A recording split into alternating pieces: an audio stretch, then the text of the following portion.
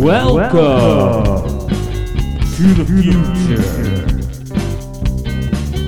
This podcast, 1999. 1999.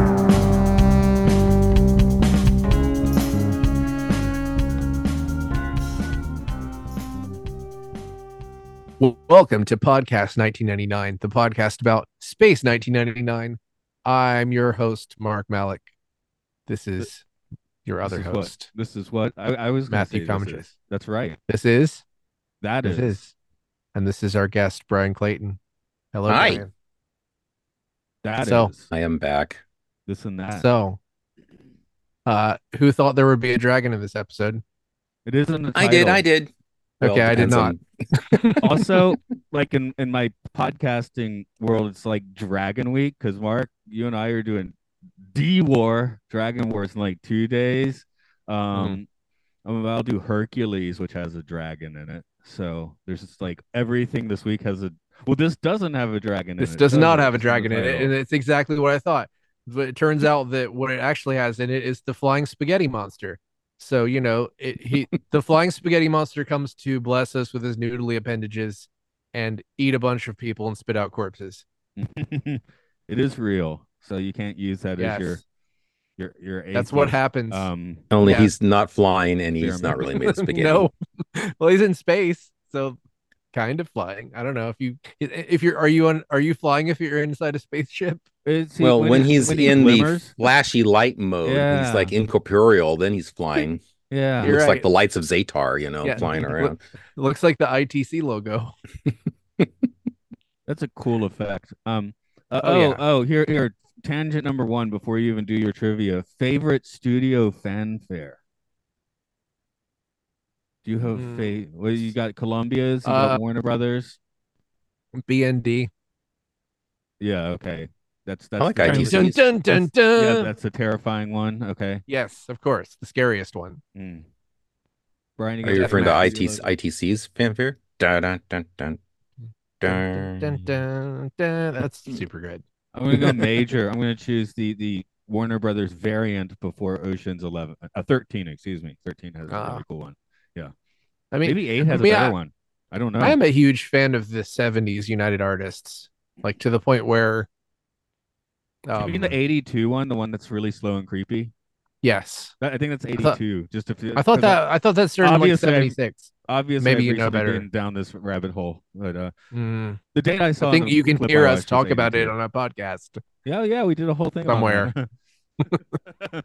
somewhere. It's not the first time I've been down that rabbit hole. Okay, tangent closed. Let's do some trivia. Okay, trivia. This is the penultimate episode produced for the season, 23rd in production order. We have Charles Crichton back to direct. Last one from this season, he'll be back for 6 in season 2. Christopher Penfold is back for his final writing contribution to the series.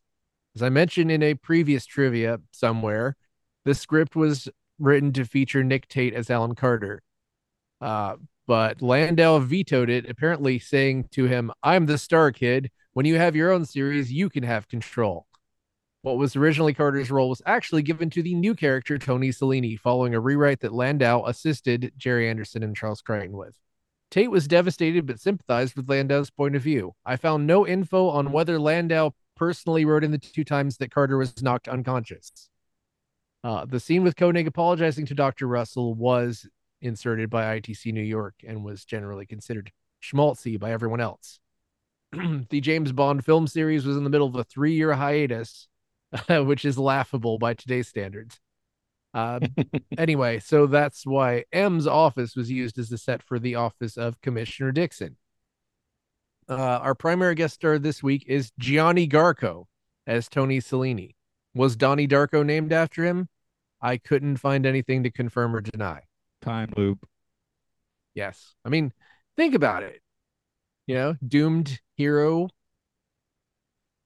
No time doesn't loop speak in this English one. very well.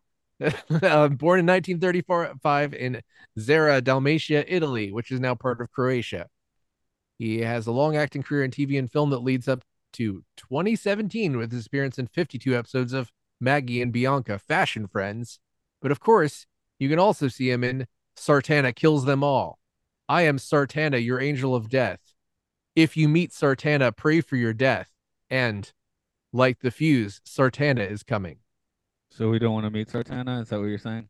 It sounds like you don't want to meet Sartana. As Commissioner Dixon, we have Douglas Wilmer. He was born in 1920 in London. He was an actor with over 100 credits, but is most well known for playing Nayland Smith in the unfortunate series Fu Manchu. In his spare time, he painted and also served in the Royal Artillery in World War II.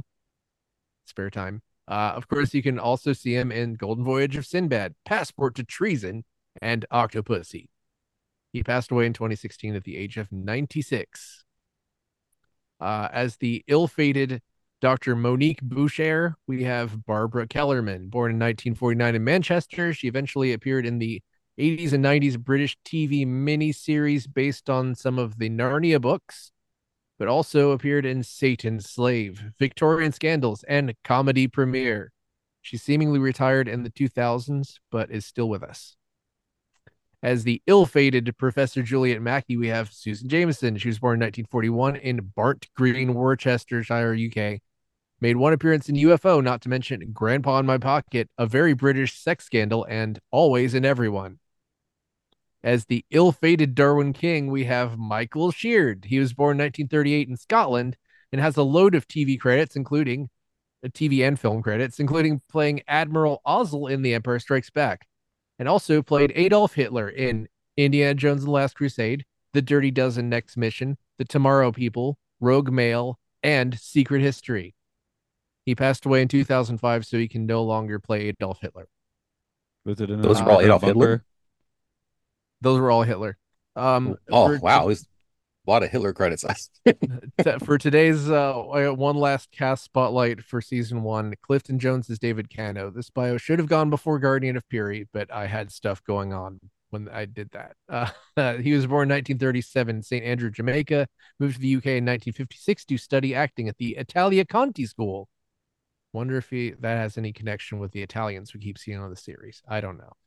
His first regular role was in British soap opera Emergency Ward 10, but his most well-known role actually is this role in Space 1999. But you can also catch him in Now Look Here, Doctor in Charge, Menace, Watership Down, and in 2 episodes of Star Trek The Next Generation. One of them as a Klingon. He retired in the mid-90s, but is still with us in 2024. And that's the trivia. Go back to where you listed all the crew members of the Ultra Probe, and then just tell me the adjective where you said they were gonna die. Ill-fated. Was that for all of them? Yes. Okay. I thought I heard it sometimes twice. But I was hoping you heard it 3 times. I was hoping that you had different words and then you would say them all together, but that's not what happened. Oh well. Sometimes the best joke that I can do is just to say the same thing 3 times. Hey Brian, I could have just called them all corpse. You want an addendum on anything? Oh no, I mean I well got a kick out of the fact that Admiral Ozzel keeps getting killed in space. I mean, the only thing I specifically left out was that after they were done filming this, they left the creature outside, and it then rotted in the sun. But I didn't think that was quite. It probably got more terrifying looking as that happened. Okay. Yeah, but it wasn't. The most terrifying thing about it was just the screaming. I couldn't find what the credit was for who was doing the screaming, which would be some very good trivia if I could find that. I just want to point out that in the zeitgeist of the time, the creature was so famous, he got his own lunchbox. Oh, wow. Imagine going to school with that and just be like, I went to school with this. This is not the very one. My wife gave me this one, but the original got destroyed ages ago, I'm sure. But she found it on eBay. That is amazing. Should I just assume the other side's Koenig and an eagle? Oh, it's Koenig with a moon buggy and an eagle. Yeah, okay. And no thermos. The thermos is the first thing to go, of course. So the thermos never survives. I'm sure. You put him out in the sun with the octopus monster. I very much remember what thermos is were like when they were like done, and it just smells like the inside of somebody's mouth. It's like the most disgusting. Anyway, Here's a story for you. I have a Any story for you. do it. Dr. Russell is concerned that Moonbase Captain Tony Cellini is battling unseen creatures in the dark of his quarters, but Commander Koenig knows Cellini is solid, even after Cellini tries to fly away with an eagle. 5 years ago, in 1996, Koenig, Cellini, and Victor Bergman were on a mission to explore the newly discovered 10th planet, Autra. Only a coin flip sent Cellini instead of Koenig. The manned probe found a graveyard of spaceships, and once Autra linked to one, a many-tentacled monster killed all of the crew save Cellini. Folks back on Earth reckon Cellini was actually responsible for the deaths through negligence. Dr. Russell agrees, though Koenig says he is solid. Then Moonbase Alpha encounters the ship Graveyard again, weirdly appearing in a faraway galaxy. Cellini finally commandeers his eagle to fly over and take down the many-tentacled monster. He fails and dies, but Koenig catches up and realizes that the creature's weakness may be the eye, which takes up a good 60% of its body. So Cellini is dead, Koenig eye stabs, and we're off for another adventure next week, at least one more time. Okay, that was the end of that. So this is my favorite. I would say this is maybe my favorite 2 minutes of the series, surrounded by my least favorite rest of the episode. Do flashbacks bore you? I know they blow. I found this infuriating. I found this episode infuriating. Like, it's funny. I saw there was an episode of UFO in the previous series the Andersons did, which was largely a flashback, and it gave you a lot of character background for Ed Straker, okay. Ed Bishop's character. And so I thought, well, this would have been cool if this had been about one of the main characters, but it was about the guest stars character. So who appears and instantly becomes the most important person on the moon base for the one episode. MVP, and everything about him is fed to us by like Koenig and Helena saying nice things about he was the greatest athlete. He was the great. There's nothing. A golden boy. Nothing. It's tell don't all rounder. All of it is tell don't show. Then it's like the argument. It's just, did he see the monster or did he, I guess, kill all those people? Is kind of reduced to this argument that is stretched out as if there was anything more. There's nothing to the argument except did he see the monster or not? But it sort of keeps being reframed as like, I don't under and Koenig says some of the most frustrating non-arguments. The logic where at some point I have all these notes, they're just scattered everywhere, but it's just I don't know. It's at some point he's talking about how he saw the spaceships, and she's like, well, but he's not right about the monster. And then Koenig says that makes him, but he's righter. Which is like, what? You talk. I feel like now my brain is becoming broken by how scattered my own thoughts about. I wrote that down. I look righter than you. Yeah, this is just Koenig being mad that he's possibly not right about something. That the entire episode he's just screaming about. I guess well, he's very much on Cellini's side, and he there's this whole bromance thing between those two. I mean, they decided the fate of the command based on a coin flip. They're that casual, right? They're just but everything that there's just a buddy club of two people. But they have one scene together, I think, and it's the one where Koenig shows up and shoots him. He's like, I'm sorry, bang, shoots him. He has more scenes with Alan Carter, who was well, the flashback makes up for that. Flashback's supposed to explain how close they are, and well, flashback has most of it is either him opposite Helena, which isn't bad. He's not a bad actor. His English is bad, but he's not a bad actor. But it's just the character is so weirdly underbaked, except for what the characters are feeding us exposition about it. I think And he called Yeah, it's- also, Alan Adam once too. Did anyone catch that? He said I like didn't Adam. catch He was that. like Adam, come over here, look at this. I said, did he call Alan Adam or is it just the accent? Alam, come over here. Yeah. I I I caught like a few weird grammatical errors in Helena's like voiceover where she says he was on the point of death, which is not.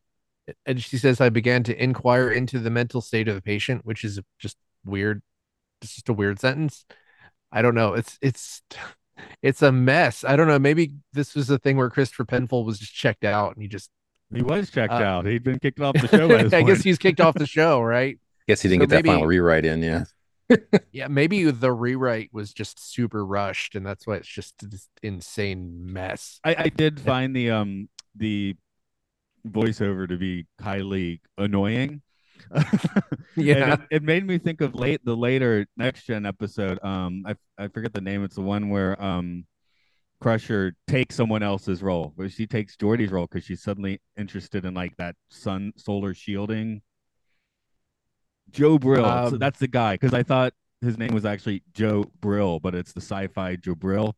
And Crusher does mildly annoying voiceover in that, but she's a central character, so that episode kind of gets away with it. Yeah. It's still the worst But he- thing about that episode, but yeah, here I was just like, yeah, like you say, I guess it's too much telling and not showing. Although, like you said, for the 2 minutes they finally show you something, it's great. Yeah, it's basically Space Cthulhu or whatever. It's like that. Even if it's kind of ridiculous that basically the only way they could figure out how to make it eat people is to hypnotize them into running into it. It didn't matter. I didn't care. And also, Yeah, it that was a little hit and miss too. Sometimes it worked and sometimes it didn't. Well, yeah, it didn't work on anybody at the end. The monster lost its ability to hypnotize people, and also Well, it never really hypnotized Cellini because he's an individualist. exactly. So, but it did kill him. It did eat him because Koenig showed up. So, Koenig Because he had to the one be, kill him. yeah, of course. 'Cause Yeah. Look, It's kid, that- when I you thought get that your was- own show, you get to kill the monster. Well, it's funny you said that whole thing. There's two things. One is that in the book, in the original, I guess dates back to the original script, his character's name was, what was it? Jim Bellini. Calder. Oh, No, Jim Calder. That's how he's Okay. written in the book. And I'm like, okay. But then you tell me the story about how it was supposed to be Alan Carter. So it went from Alan Carter to Jim Calder to Tony Cellini. And Yeah. the other thing was, I was thinking, if Landau wanted to check out of the series, this would have been a great point because he could have gone in and got himself killed, and then Tony would have been the hero, and then he would be elected the new, commander of Moonbase Alpha, and no one could understand what he had to say because of his accent. Anyway, I would have been Can I- fine with that. He's like a Schwarzenegger. He has this presence yeah, that he was, I don't. I like I the don't- actor. I Mark, like you- him better you and I than had the to deal plant with that guy. once where he had the boss at the mall where Yeah. his accent was so thick, like he'd give me his car and like give me $2,000 and be like, oh, I'm like, what? He had an accent and a speech impediment at the same time, which is not ideal. Yeah. So and my job was to go around between all the stores, and half the time I wasn't quite sure I was doing what I was supposed to be doing because I didn't understand the instructions. So that would be Cellini as a base of Moonbase Alpha. Yeah.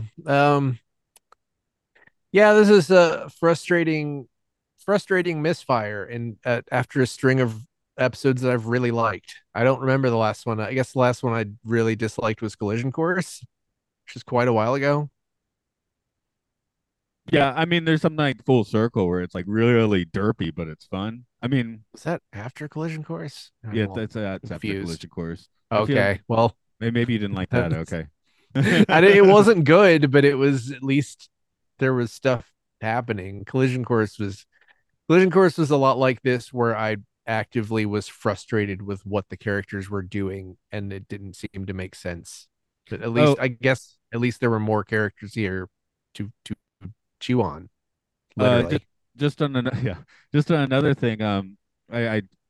I was not on team. I thought Mars was a good choice for Space Brain. I did like the piece they used in this for the Ultra mission, which was, I wrote it down, Adagio in G minor for strings and organ in G minor by Remo Giazzotto. So I don't know. I thought it was familiar, but I thought I played it. but On I'm a pretty theme sure by I somebody have not. else. There's I apparently could some controversy on that piece. It was claimed to be it was Albanini or something like that, but it was like based on a theme by him or you something by could a do more modern. that. That's you could do Hmm. that. I mean, there's like themes in Beethoven symphonies that he stole from someone else.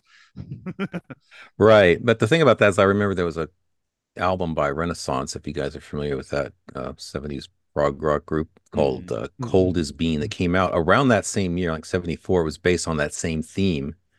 And I'll shoot you a link to it. I'm sure it's on YouTube somewhere. It's a nice song. And then years later, I learned it was based on this, and then I put it together. It's like, oh, that's the same thing from Space 1999.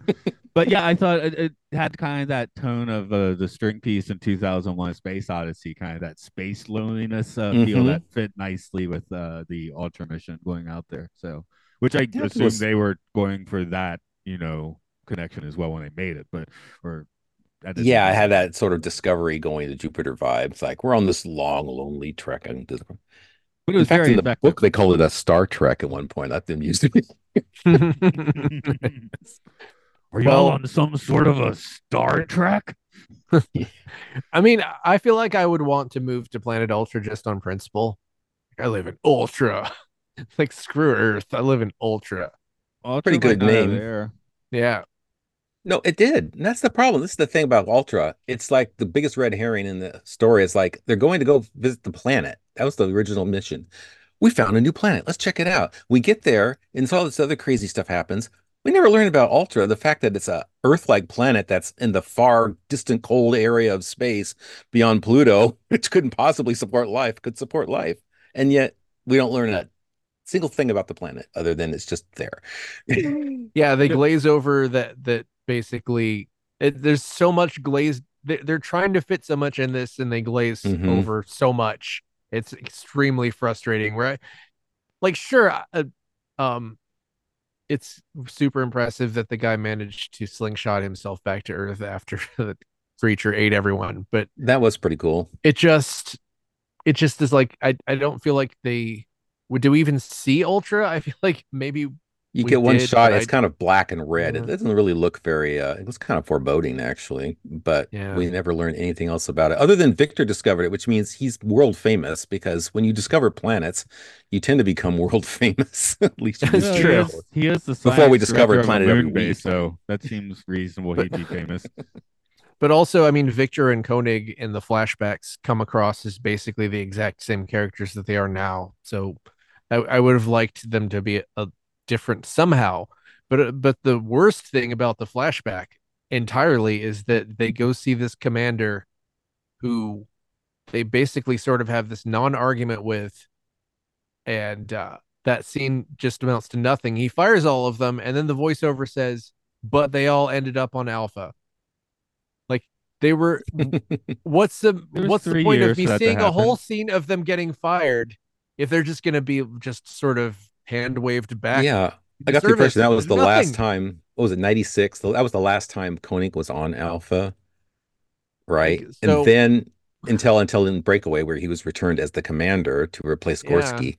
But then somehow in between somewhere he requested Tony Cellini be assigned to Alpha. It's like, when did he have time to do Yeah. that as commander? He got there and almost the next day the moon was gone. So he didn't have any time And to request any personnel changes. she also goes out of her way to say that they forgot about that whole thing happening until now, which I don't think that Cellini forgot about that happening. What I thought I've was awesome is they're wearing like future jackets in the past. yeah.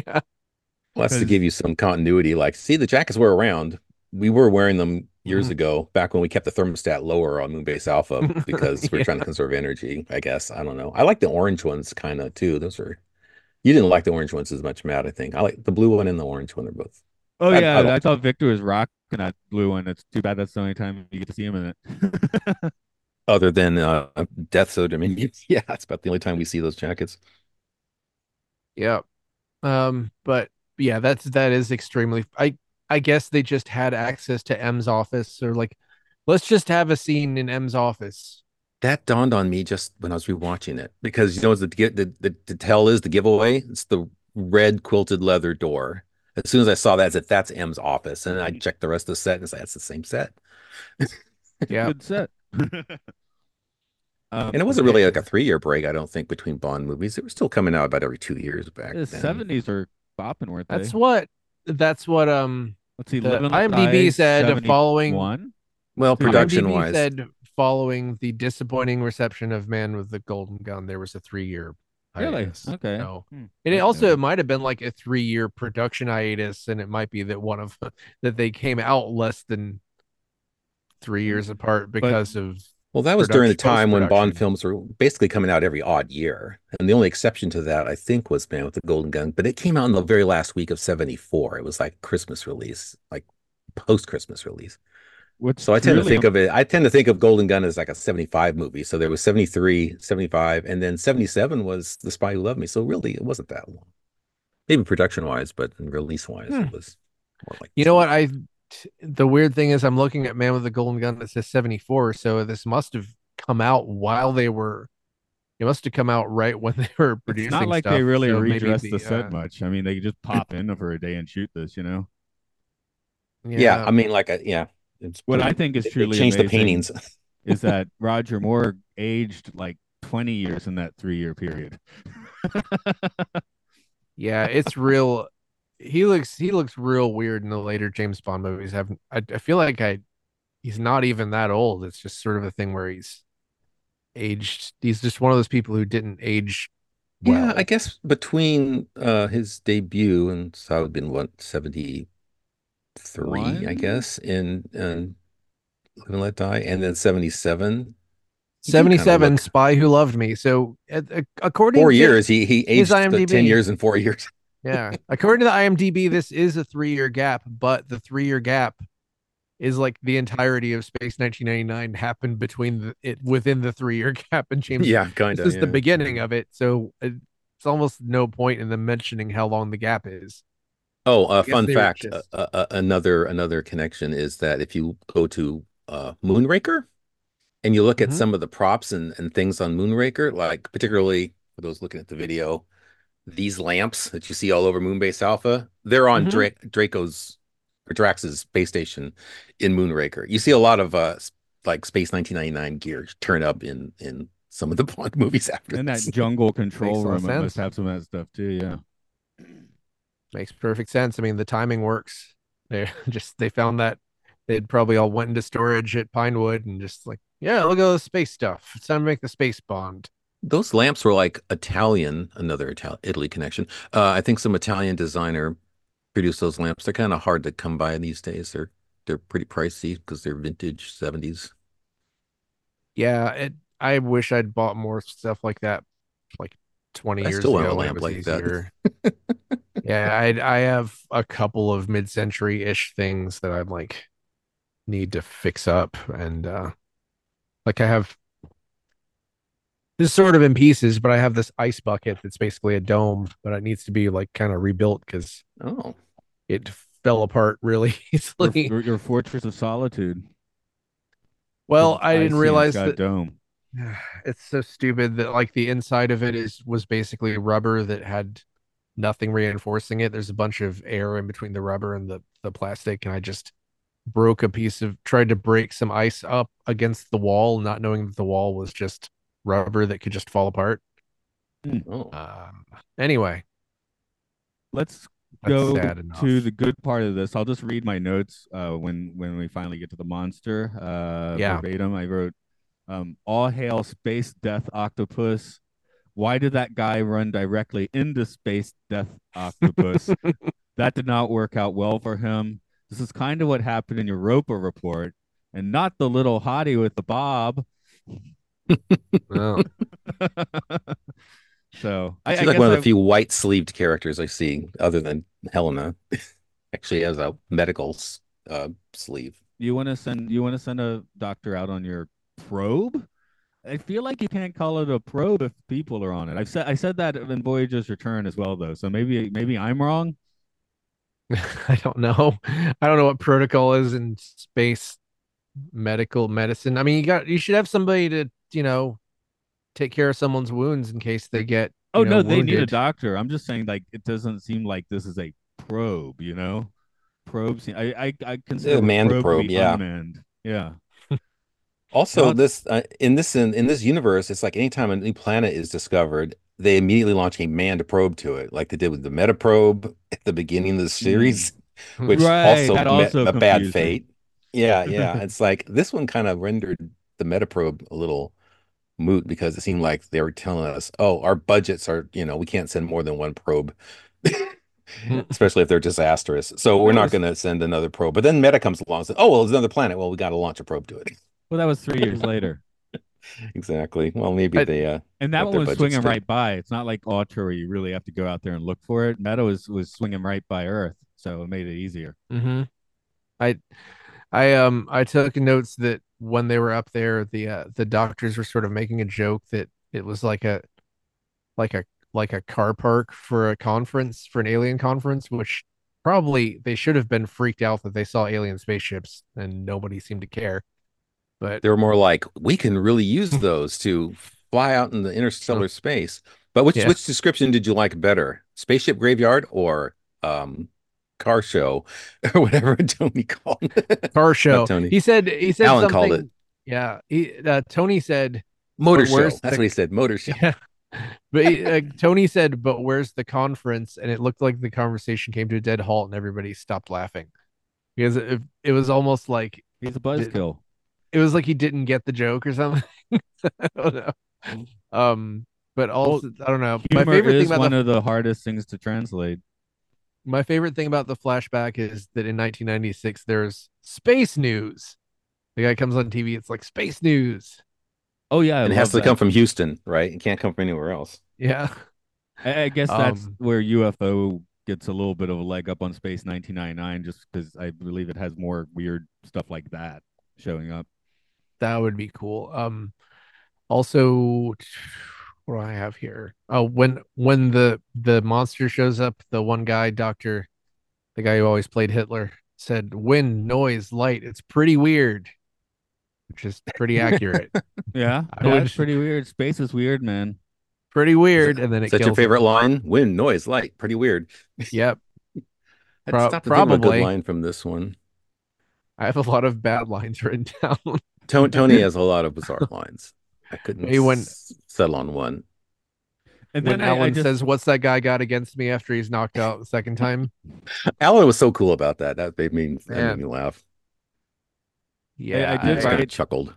right at the start 877 days, so we're almost up. No, actually, if it's September 13th, we're getting close to Space 2003, aren't we? By this point, it's 2002. yeah, right. Which Which means we're which getting is not going to make any close to. sense later in the series because then they quote Mm. numbers that are earlier than that. So a lot of inconsistencies with the dating, Those episodes happened like star before this dates, one Yeah. chronologically. What? Yeah. Season Yeah, we two just happened changed before everybody's this? uniforms and sets between episodes and then changed them back again And now it's or back to, something. yeah, it's Hmm 1999 again. Oh God, that reminds me No. of the And Babylon 5 spinoff that they've got had the same problems. they've gone through like five weird warps at this point. Who knows what year it is? I mean, technically, if you go the speed of light for a million light years or whatever it was they did, then it could. We don't know how that works as far as relativity. They could be in like the 1200s or something. We don't know what Yeah, happens when you do that.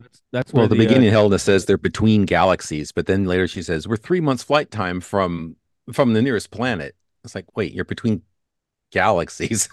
you're Which never I'm getting pretty anywhere sure, ever again. yeah, Intergalactic using any, space. yeah, using any real model of how physics works, how travel works, you Oh yeah. probably would be between solar systems. That's a huge conceit about this show is you just cannot trust the science about space and everything because they have no conception at all. No, no. So, do you guys think that the flying spaghetti monster is the god that's been guiding them along their path the whole time? Yes. You think that's why they've been going in a straight line and they keep meeting people who know who Earth is and stuff? Well, yeah, it's like another of those, mysterious unknown forces in the show that kind of seem to be affecting the destinies, the whole idea of the moon flying through space at all is so bizarre. So it's possible. I think when we get to those later novels that were written in the 2000s, there's an idea that the dragons, as you'd call them in this, were one of many species who were, connected to the space brain that we saw a few weeks ago, and the whole mythology gets kind of convoluted and weird. But there's this attempt to try to make some sense out of the whole thing. I don't know if we still had Johnny Byrne around. Well, he was around, but if we had the same production crew in season two and hadn't made all those changes, maybe they would have started connecting the dots and trying to make it all make sense. Yeah, But one. I mean, it might have been actor availability or the lack of continuity in the 70s, but I was like, why not when they're in M's office? Why not have that be Simmons? Mhm. That would be fantastic. I think that would have been great. That would have been too good. Really, just have this be about Alan Carter being haunted by the thing, and then he doesn't die at the end, or maybe he does, and have that be Well, Simmons, no, and since then it's a 96 and that was the space commissioner guy, right? Or whatever. Or so, or at least, I mean, yeah. so yeah. Commissioner, yeah, the No, he already died in Earthbound, so we can't have him again. space agency. I forget the name of the space. There's the Lunar Finance Commission, which always made me smile. It's like, oh, there's a finance Boondocks. commission just for moonbucks. Yeah, exactly. Yeah. Um, But, I have I don't lots know. of. So, do you guys think this works as a? Do you buy this as a ghost story? Because that's sort of what it seems to be pitched at. Is the ghost story is wherever you go and there are abandoned spaceships there for some reason. There's also this monster, which is not alive technically. It Let me doesn't make ask a dumb question. okay. Was there any reason they ran into the space graveyard again? It That was was just basically there. what I was getting at. Okay. It didn't work. I like the idea of it that like, oh no, it's the space graveyard, but like spaceships don't just appear wherever like what? I don't know. If a monster is haunting someone, does it have to take all those dead spaceships with it? Like it doesn't make sense. And does that mean that well, they also went this a well, hundred times the speed of light? Victor had a line that said it looked like spiders trapped in a web, and so it's kind of implied that something drew them to that point in space, Oh, which that's where the webs apparently came then from inside. moves around from Yeah. galaxy to galaxy, and then yeah, but the coincidence of Alpha appearing in that same place seems a little too bizarre. So again, you're left with the mysterious unknown force causing this to happen. Do you believe Oh, in did you guys monsters and a young Webb girl's was heart? one How of the monster can kill her wherever it starts. Webb was one of the working titles of a version of the script, and I think that would have hmm been a better title since there is not a dragon in this. And also, if you're wondering, www.dragon.com is parked. They Nobody's should have there. called this episode Octopus's Garden. No, I've been good. Yeah. Okay. Oh, Oh You no, I'm guys sorry. Dragon.com redirects to Dragon speech recognition. Hmm. So, that's cool. Probably sucks. We go ahead and slander whatever company that is. Another little continuity problem. I don't remember who says it, but someone, maybe it's Victor or Koenig, saying, we don't know what a black sun is going to do. And I'm like, we hmm saw that in episode 3. We Mhm. very much saw what the black sun does. It puts you in Yeah, a saying yeah, weird we know about room where black you're suns, and I ageist. was thinking, and that helped you out how much when you finally met a black sun? It didn't seem to help. Also Well, about Tony's fascination with hatchets, I was wondering, is it because he used a hatchet in the Ultra Probe mission? Is that where his fascination with tomahawks and things came into play? Did he start collecting them after that? well, Why he did might have they just been a hatchet expert because that's one of his many skills. do you think the ISS has a hatchet on there? Yes, several. One for Maybe. each astronaut in case they have to all fight each other. Nice. Black Sun did air 2 episodes after this episode. Oh, so they did Also, know what a this black is sun's gonna do. I didn't really realize this, but this is one of the highest rated episodes of the series. And No, it is. Like that I was um, coming in thinking I It's was the it's odd man out by not loving this one. And then you kind of explained it like it's two of the best minutes of the series, surrounded by Mhm. like what? I mean, my theory is that a bunch of kids saw this episode, it messed them up, and then they got an attachment Yeah. to it. It's Because pure nightmare fuel. Kids yeah, because freaked out about that. I mean, I was a kid and I kind of remembered this one pretty vividly because of that terrible well, I mean, monster.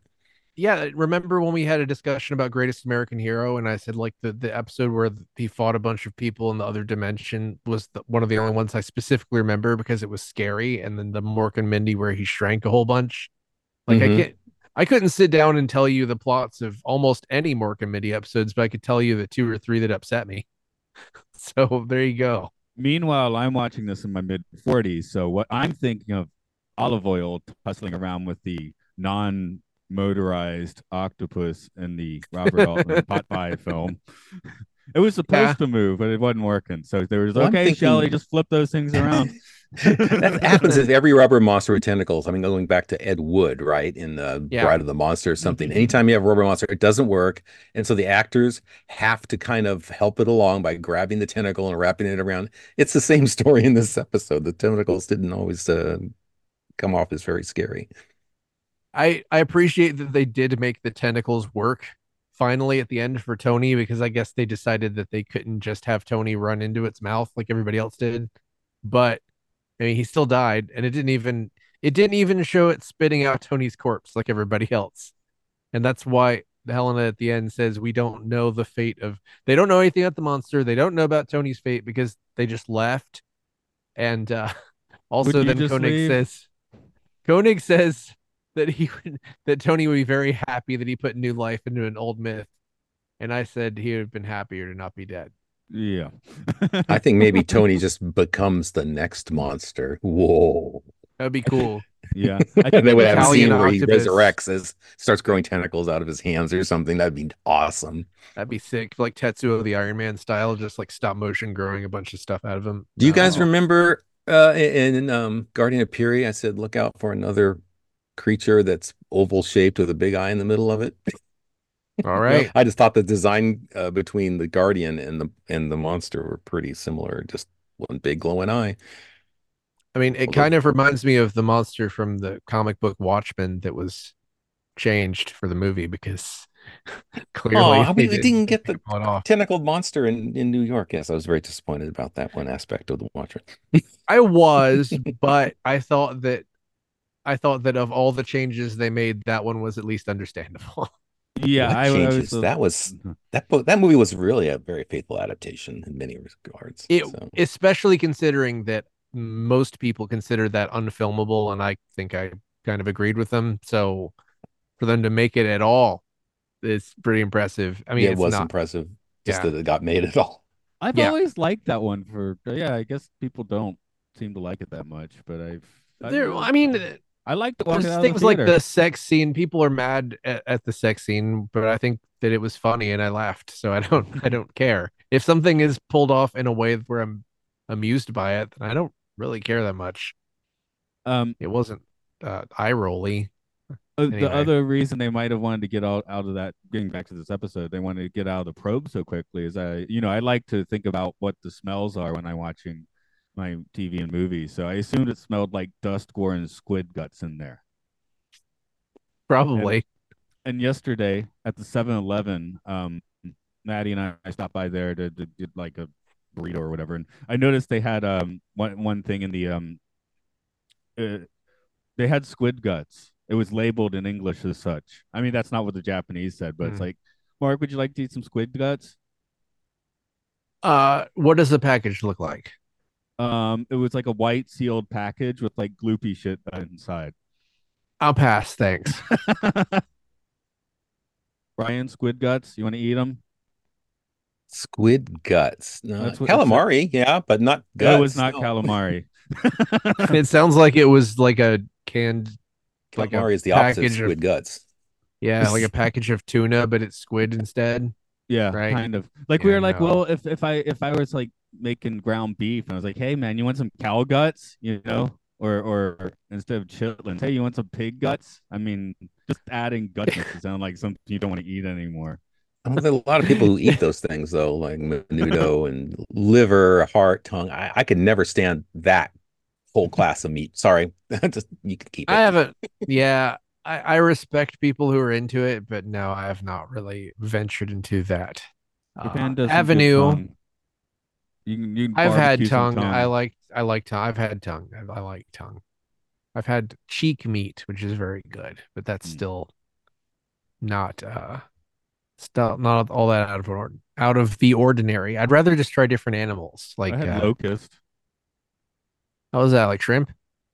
Locust? No, like the No, but was plague it like upon shrimp? Egypt. No, no, you just eat it like straight on, like you're eating a bug. What's alive? No, you're not what's his name in Dracula. It's covered in a soy glaze. Okay. Yeah. Well, I don't know. I'd try it. Remind me next time I'm in Japan. I'll try it. I don't care. Okay. It's a local Cool. food here. I can get you I've that easily. I've had chocolate covered like whatever insects or something. I Mm. don't remember which ones, crickets or something. Why not? Why not? How Better than about eyeballs or balls or if this whatever. being if this monster were not corporeal, would you eat it, not knowing if it's dead or not, or if it was It's ever alive? not. I don't. Can I get someone to test it somehow? Hell no. No, I'd say no. I'm not gonna. I'm not the guys from Prometheus. I'm not just gonna do whatever without thinking about it. How about in Lens mode? Would you eat it then?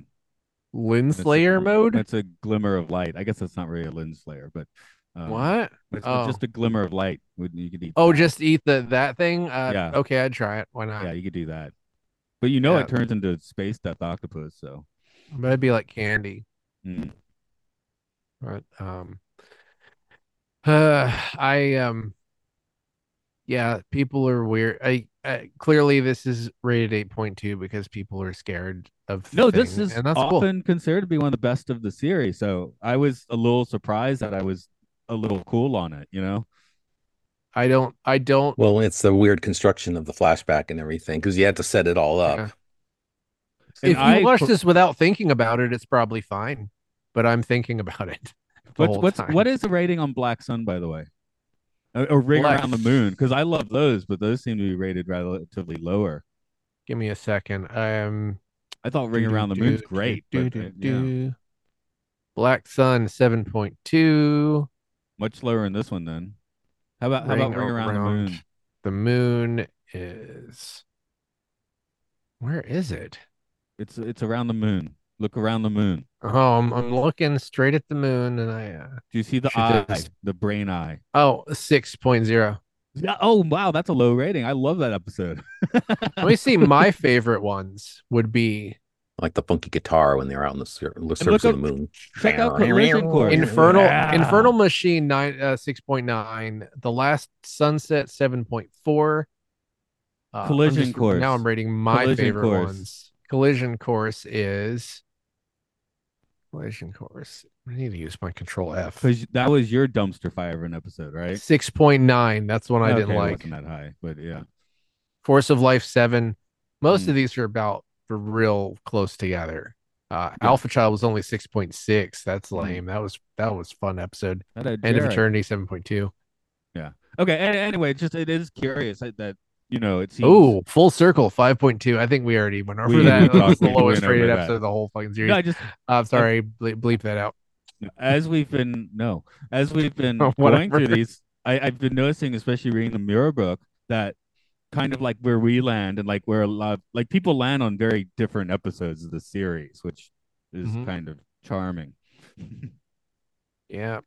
But yeah, top rated Dragon's Domain, Earthbound, Breakaway, Another Time, Another Place, Last Sunset, Testament of Arcadia, which And is you next week.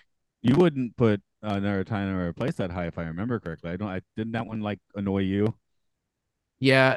It wasn't, I mean, it was dumb, but it was like not bad or incompetent. No, I my certainly- rating would be about where Yeah. you just said. So I certainly liked Earthbound and Breakaway a lot. And oh yeah, those Last belong up Sunset there. and Death's Other Dominion is right there, and that's still probably my favorite one, I Mhm. think.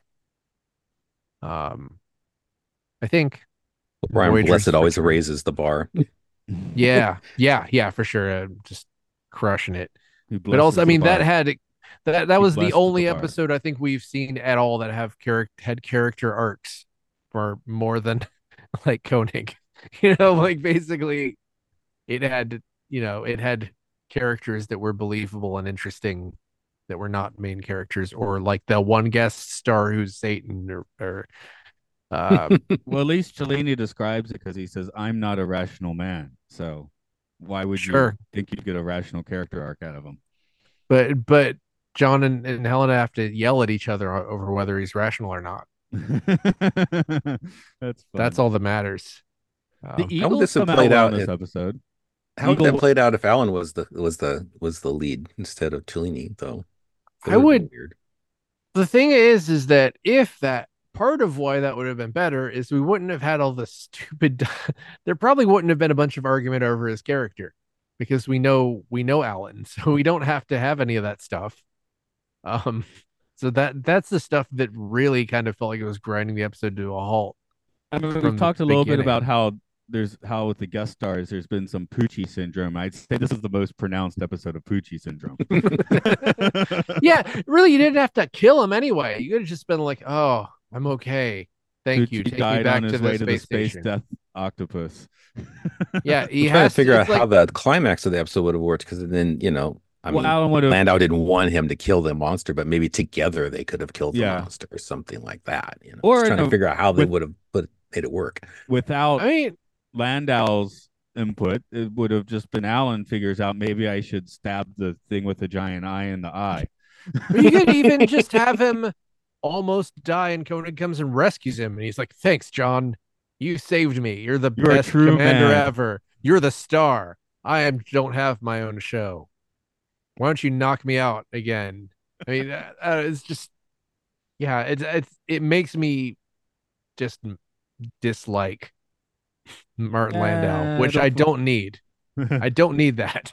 You know what I mean? Like this episode made me dislike him more than the ATV made me Well, dislike Stewart. we've been learning all season what prima donnas Landau and Bane were. Yeah, it's these little breadcrumbs, and Yeah. you know what it is when you hear little things about little complaints here and there, then it's actually scarier because everyone's afraid to say what they actually think. It's like when you hear full on, when someone's just like, "I can't stand them, I won't work with them again," then it's like, at least, I don't know, at least you feel like maybe they were paying attention. But who knows? Maybe Shatner is worse. I don't know. Ask ask George Takei.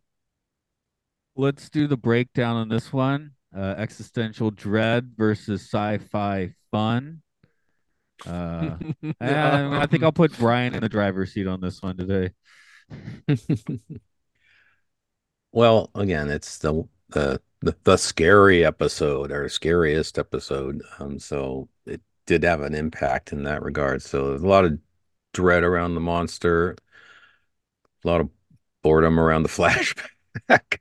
But there's some sci-fi fun. I mean, I like the fact that they made good use of the Eagle's modularity in this episode. It's probably showcased in that, first of all, you can abandon all your passengers and take the ship off without them, like Tony did. And then later you can pop the command module off and dock it with something else. So that was the sci-fi fun of it for me, was seeing that sort of stuff going on. But I think the dread wins out because, yeah, the monster spooked, kids of my age out a lot. So That's kind of and what I remember one of the watching reasons this just before I went to bed. It's like it was on at 8 o'clock in the evening. Okay, I go to bed now. It's like, okay, I'll try to sleep. that's So kind of maybe why I would give it. Go ahead. oh no, that's kind of why I'm putting you in the asked you to go first because you would have seen this, as a kid.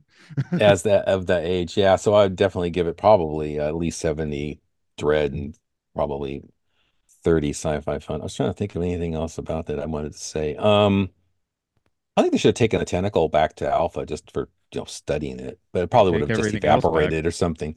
Yeah, they could have done that. I don't know how long they were going to be hanging around there before they Kona flew could have away. touched it a lot. Yeah, but it seems like they could have studied it. Victor would be Yelled at fascinated it. with the thing, and then, but since it had a tendency to appear out of nowhere, I get the impression that it probably would have just. I mean, we see the tentacles just kind of steaming on the ground. I thought they were just going to disappear, the way the monster has a tendency to just disappear. Yeah. I'm going 90-10, and the main reason for What that is the is that 90? Dread, Okay. because I didn't have a lot of fun. All my fun was with the terrifying monster. So I can't really say that that was all that fun because it was scary. I think the thing is that most of it wasn't fun. The, it's like I felt dread most of it. I felt dread less than I felt kind of bored, but I felt dread way more than I felt fun. So that's all I can really go on. It's terrifying, the idea that this monster would just follow you that far. That is scary. Anyway, it makes no sense at all, but it's scary. See, I feel like if I had seen this as a child, I'd say something like 70, 90 dread and the rest fun. I'll choose 80 as an in between. And the 80's fun. The 20 is the dread. Okay. Um Okay. Somehow this one, like I didn't see it as a kid, so I'm just like, that's a derpy fun monster there, I mean, in Cellini, there's no emotional resonance. If it had been Yeah. Alan Carter, the dread would have been much higher for me again, because that's a Hmm. character I know and don't need to be told Yeah, you about don't how have any awesome he is for half stakes the in the episode. guest star. He rarely has stakes in the guest star. I Yeah, mean, it's like this guy's they did a dead by the end of the episode. terrible. It's not the guy. I reiterate, I thought he was a very good actor, but they did a terrible job of fleshing out that character. Um, and also he seemed not super invested in it either, but probably because he knew how little he had to work with. I was tempted to say something like 60% dread and 0% fun, but I don't know.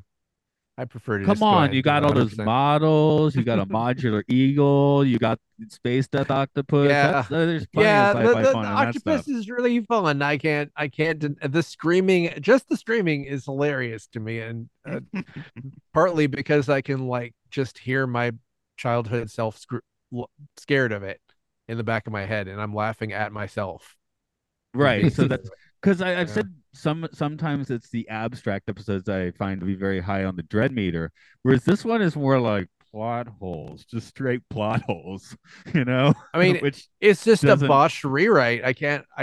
It it can't be anything else. It's just a totally botched rewrite that Yeah. just went through because nobody cared all that much, or ITC was like, this is brilliant. I'm a super smart executive, and this is the best thing I've ever seen. Possibly. Well, my Okay. stuff about sci-fi fun is just the spaceship aspect of it. We get to see lots of spaceships. Of course, most of them we've seen before, like the Discovery like ship is in the graveyard, all those graveyard ships. The Ultra Probe ship is considered by fans to be one of the coolest models that they built for the series, but we only get to see it this one time. I like the interiors, but it doesn't take more than 3 seconds to realize they just redressed the Voyager 1 set from Voyager's Return to make the modular Yeah. the well, I think the cockpit area was all very familiar. So And yeah. it's one of those things where this is another actually good case for airing the show out of production order, because we just had what, 3 episodes in a row that looked incredible, and this looks great Yeah. but not incredible. So I it's wanted, I just wanted to weigh in on those episodes too because I really liked, man. Gwent. I like Gwent to the ship. That was bizarre and So weird. I love good. that. So good. So Mission of good. the Darians, again, another big Hmm. model. It had a lot of cool model work in the end. When they got some more money, they started showing this stuff. Here So you just get an Yeah. insane monster, which is great. I like an It insane looks great. monster. I wouldn't tell you to like machete order this one out or anything. Uh, No, I mean it's worth watching. It's just one of those things that don't expect Star Trek. oh, I guess here's We what I could call the did like. podcast that. Here's what I did like about the flashback. Again, this is in my running theme that Victor Bergman is really Austin Powers. It felt like Austin Mhm. Powers flashbacks, where it's like 5 years earlier, and they're wearing something slightly different, but everything's exactly the same, basically. I took where are my notes on this? There was a conversation between Victor and Koenig that was frustrating, and oh yeah, they're talking about Koenig's screaming about going to get the spaceships, and Victor says that Cellini virtually came back from the dead, and I was like, that is completely wrong. He did not come back from the dead. Everyone else died, and he didn't. Virtually. You know? No, it's virtual. Virtually. Okay, virtually. Away a lot. That's a great weasel word. Virtually. Yeah. It's like if you survive war, you virtually came back from the dead. Well. It's anyway, the monster exists and it is Not anymore. Not alive. That's probably still there. Anyway, Cellini was not chilled, that's for sure. He's dead. Cellini, I like that. Oh yeah, the reason I said Bellini earlier, this is like a way back in the conversation, is they recorded this as one of those like audio books, and they changed his name to Bellini for no reason. So that he was Bellini. Okay. I guess not to be confused with Fellini. I guess we're gonna Fellini better than Cellini, and Cellini's better than Bellini. Now you're just confusing me. Is there a Delaney? What? Okay, Dana Delaney. I'm sorry, I'm just saying names now. You go ahead. You're doing something more productive than me. I forgot what I was doing. I think I was trying to goad you on to finish the show. Oh, the show is finished. And if you want to finish something else, then go to our Patreon at patreon.com/podcastio and finish signing up to give us some money every month for server bills and finish finding our other podcasts like Films and Filth and Citizen Kane podcasts. Brian's on that one sometimes. Time Enough, Twilight Zone podcast. Brian's also on that sometimes. And Game Show, the game show about games. Luke Loves Pokemon, Hyrule Field Report, Occult Disney. Anyway, don't. Yeah, I was. Rather than saying that, I was just gonna not. Well, I'm not. I mean, I'm not on some of those. You're not on some of those. And you can go back and listen to Matt and Luke's Sci-Fi Sanctuary on the Podcastius Network. It's still out there. Yeah, that's one I wasn't on. It's on the feed. Oh, I was on that one like 3 times. But, I still want to be on. Trying to brag. Can we do one more? Just bring it back. Just bring it back. I'll find some sci-fi thing that you and Luke will want to do, and then we'll just do it. What was that one you were talking about? Yeah, what was that one you were talking about a few weeks ago? Seconds, was it? Yeah, we did that. We did that. Oh, you did that? Never mind. Yeah. Too late. Okay. There was so much stuff about 2001 going around back then. I thought maybe you should just do 2010. Good. That's a good movie. I still have your copy of it, Matt. Oh, I you left it with me. Yeah, you let me borrow it, and then you moved to Japan. Oh, okay. Oops. I watched it like 2 years ago, so obviously it's not a big problem. Yeah, I mean, I don't have a copy of 2010, but I need to get one. It's a good movie. I got a request for Sci-Fi Sanctuary. You guys should bring it back to do Zardoz. Have Brian on for that. They never did Zardoz. Can you believe that? It was definitely like on the short list. I'm offended that you never did Zardoz. Gosh. There was a whole bunch on Sci-Fi 5 about Zardoz a couple of years ago, which reminds me of that. Yeah, we were going to watch it at STLV, but we never got around to it. We should just have a watch party. Luke's probably never seen it, right? I don't think so. But I don't know. Bring on Earl. Panties. Yeah. So good, dude. Let's have a watch party. Bring on Earl and John for Zardoz. Yeah, watch party. That'd be awesome. Let's just do a big Zardoz round table. For now, let's go running into the mouth of the space death octopus.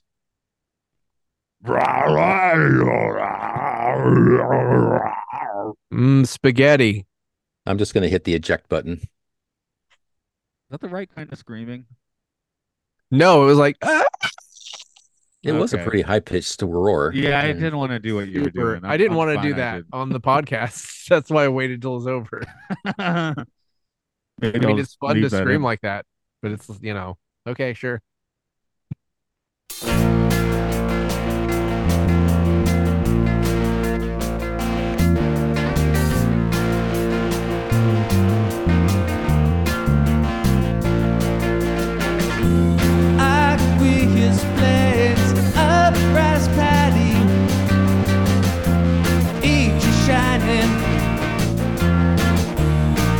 of glass, tide pools of hollow steep, the languid flow erodes the past, lost dominions of dragon kings.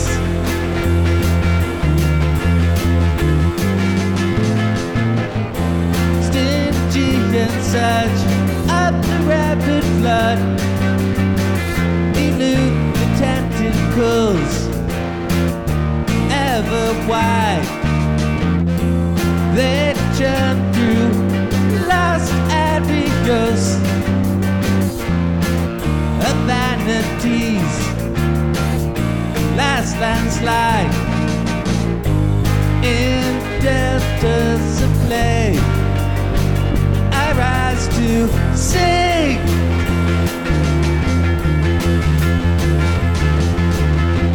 As life on earth reigns heliotrope, Dionysus and Apollo climb the cosmic ropes. As life on earth reigns heliotrope, Dionysus and Apollo climb the cosmic ropes. Permanence and Pyrian ascend over Tourmaline.